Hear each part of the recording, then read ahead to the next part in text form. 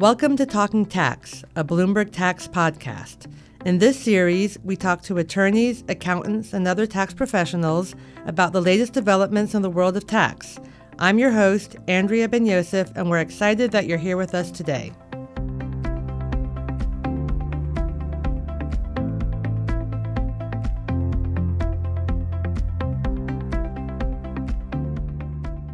Kate Kraus joins me today to talk about the final partnership audit regulations.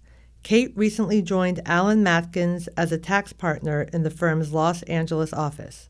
Allen Matkins is a full-service law firm that serves clients in a variety of industries, including financial institutions, investment management, commercial real estate investors and developers, and global technology companies. So, Kate, how are you today? Good, thanks. So let's start with what the background is for these partnership audit regs. About 2.5 years ago, in November 2015, Congress enacted new rules for adjustments to partnership tax items. And Congress did this because it had been very difficult for the IRS to audit partnerships. And Congress was trying to make it easier. So we got new legislation in November 2015, and these give us new rules on how adjustments are treated and some procedural rules on the new partnership representative and the powers of the partnership representative in a proceeding. And we've had many rounds of guidance since that point. The statute's been amended twice. We've had many rounds of proposed regulations, temporary regulations, and final regulations. Because this is really a dramatic shift in how partnerships are audited. So there's a lot of work to do to fill this new regime out. And most recently, we got 2 rounds of regulations proposed, or actually one is final, in August.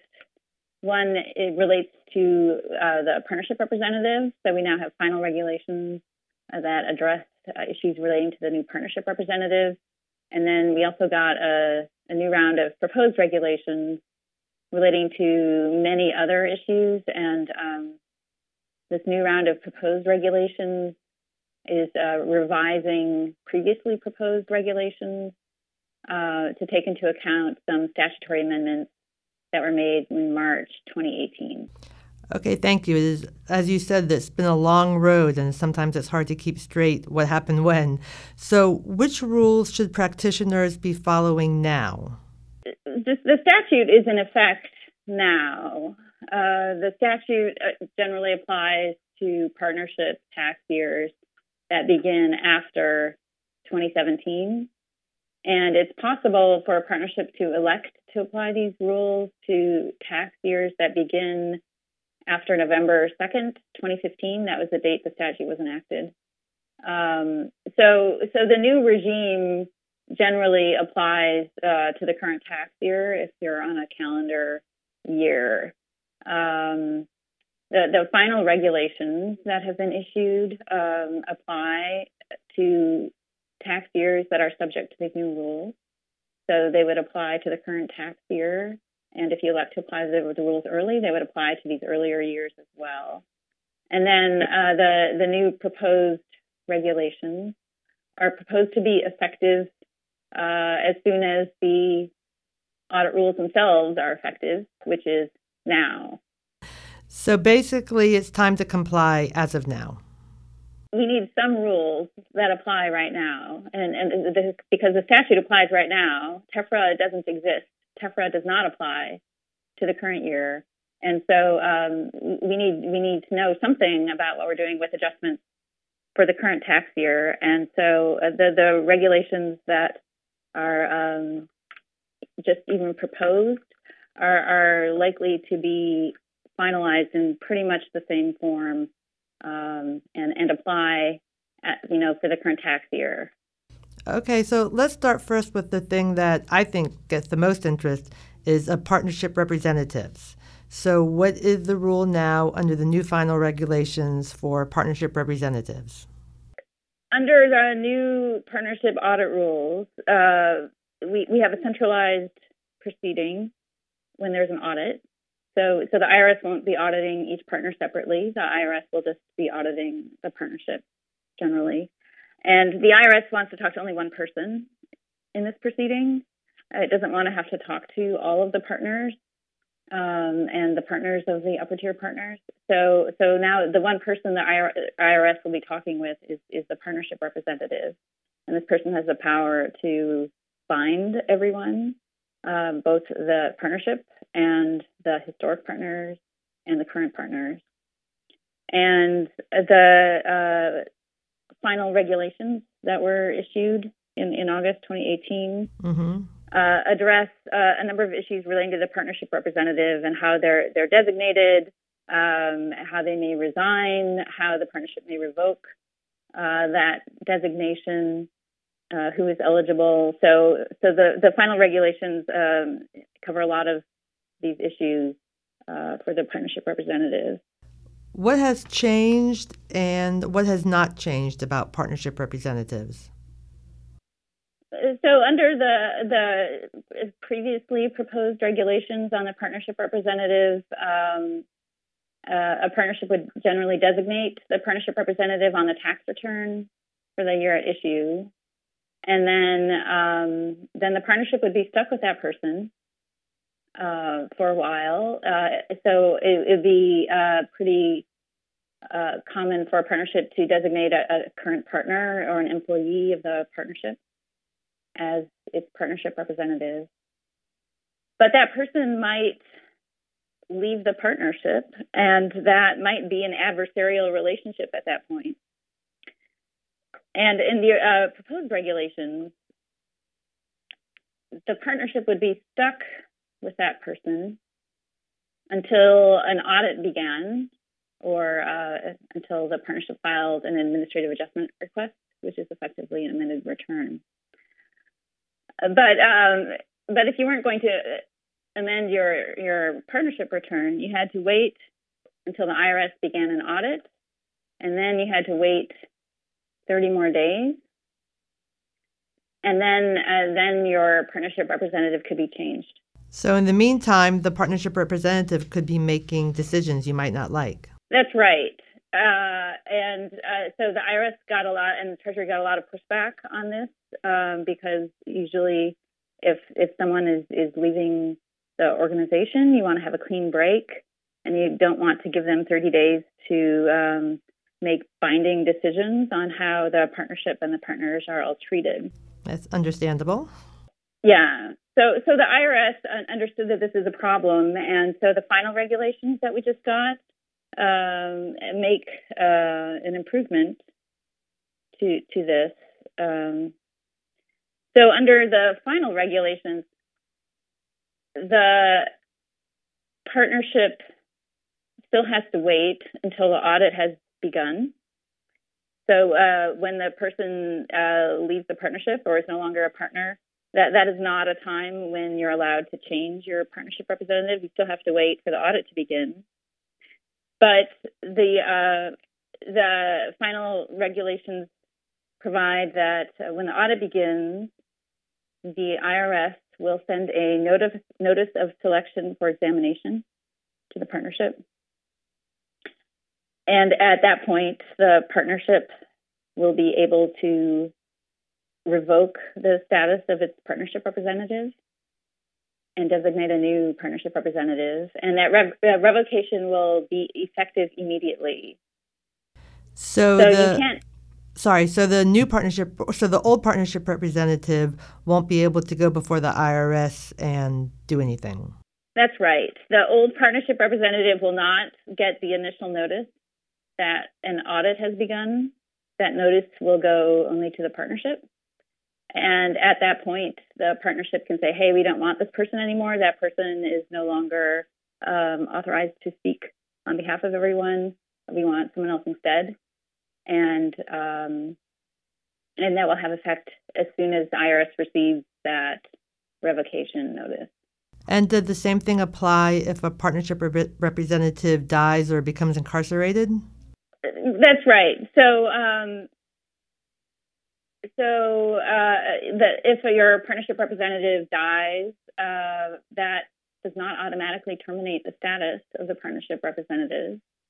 That's not a time when the partnership is allowed to change the designation of its partnership representative.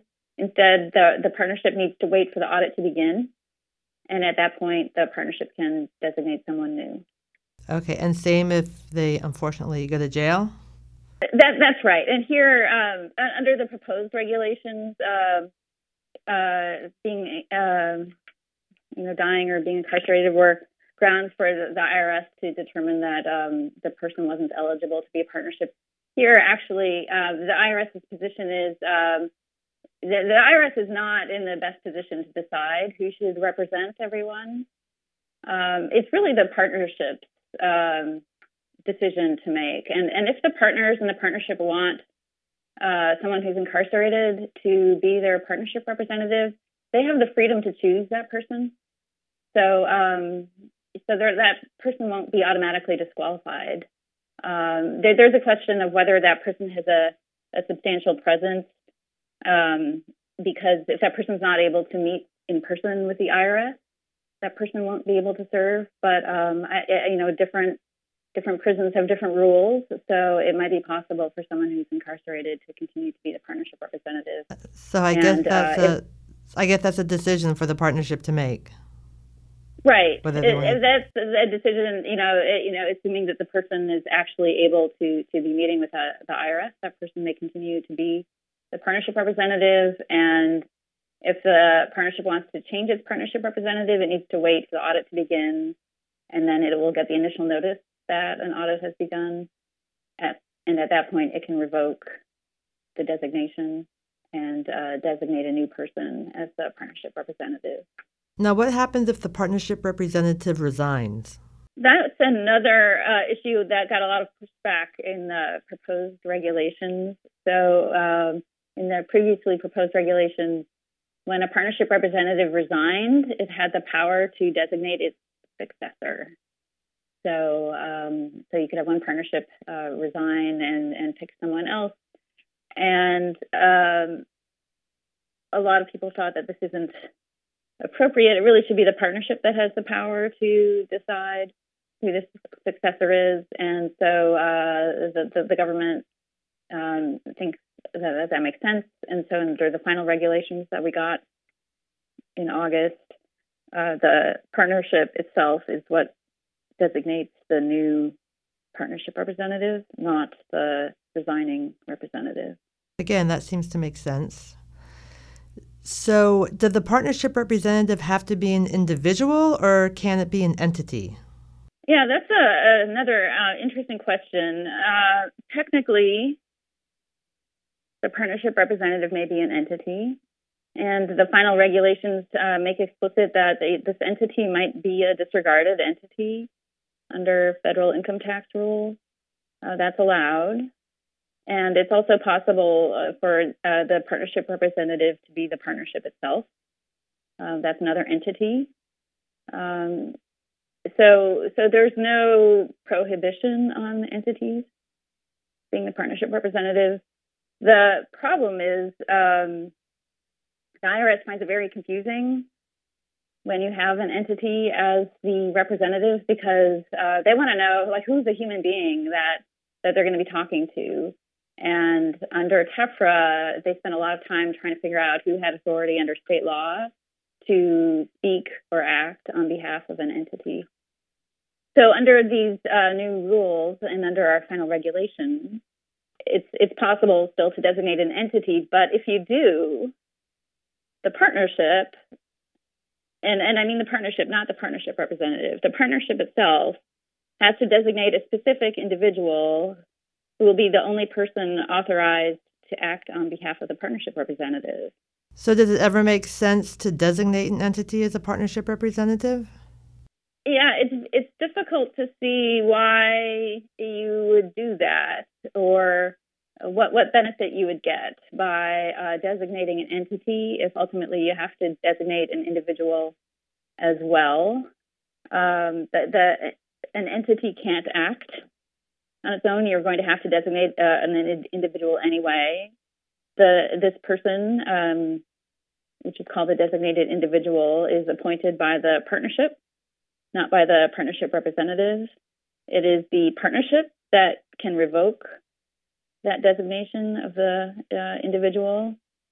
If you have an entity, both the entity and the designated individual have to have a substantial presence in the United States. If the designated individual resigns, that will automatically terminate the designation of the entity as the partnership representative.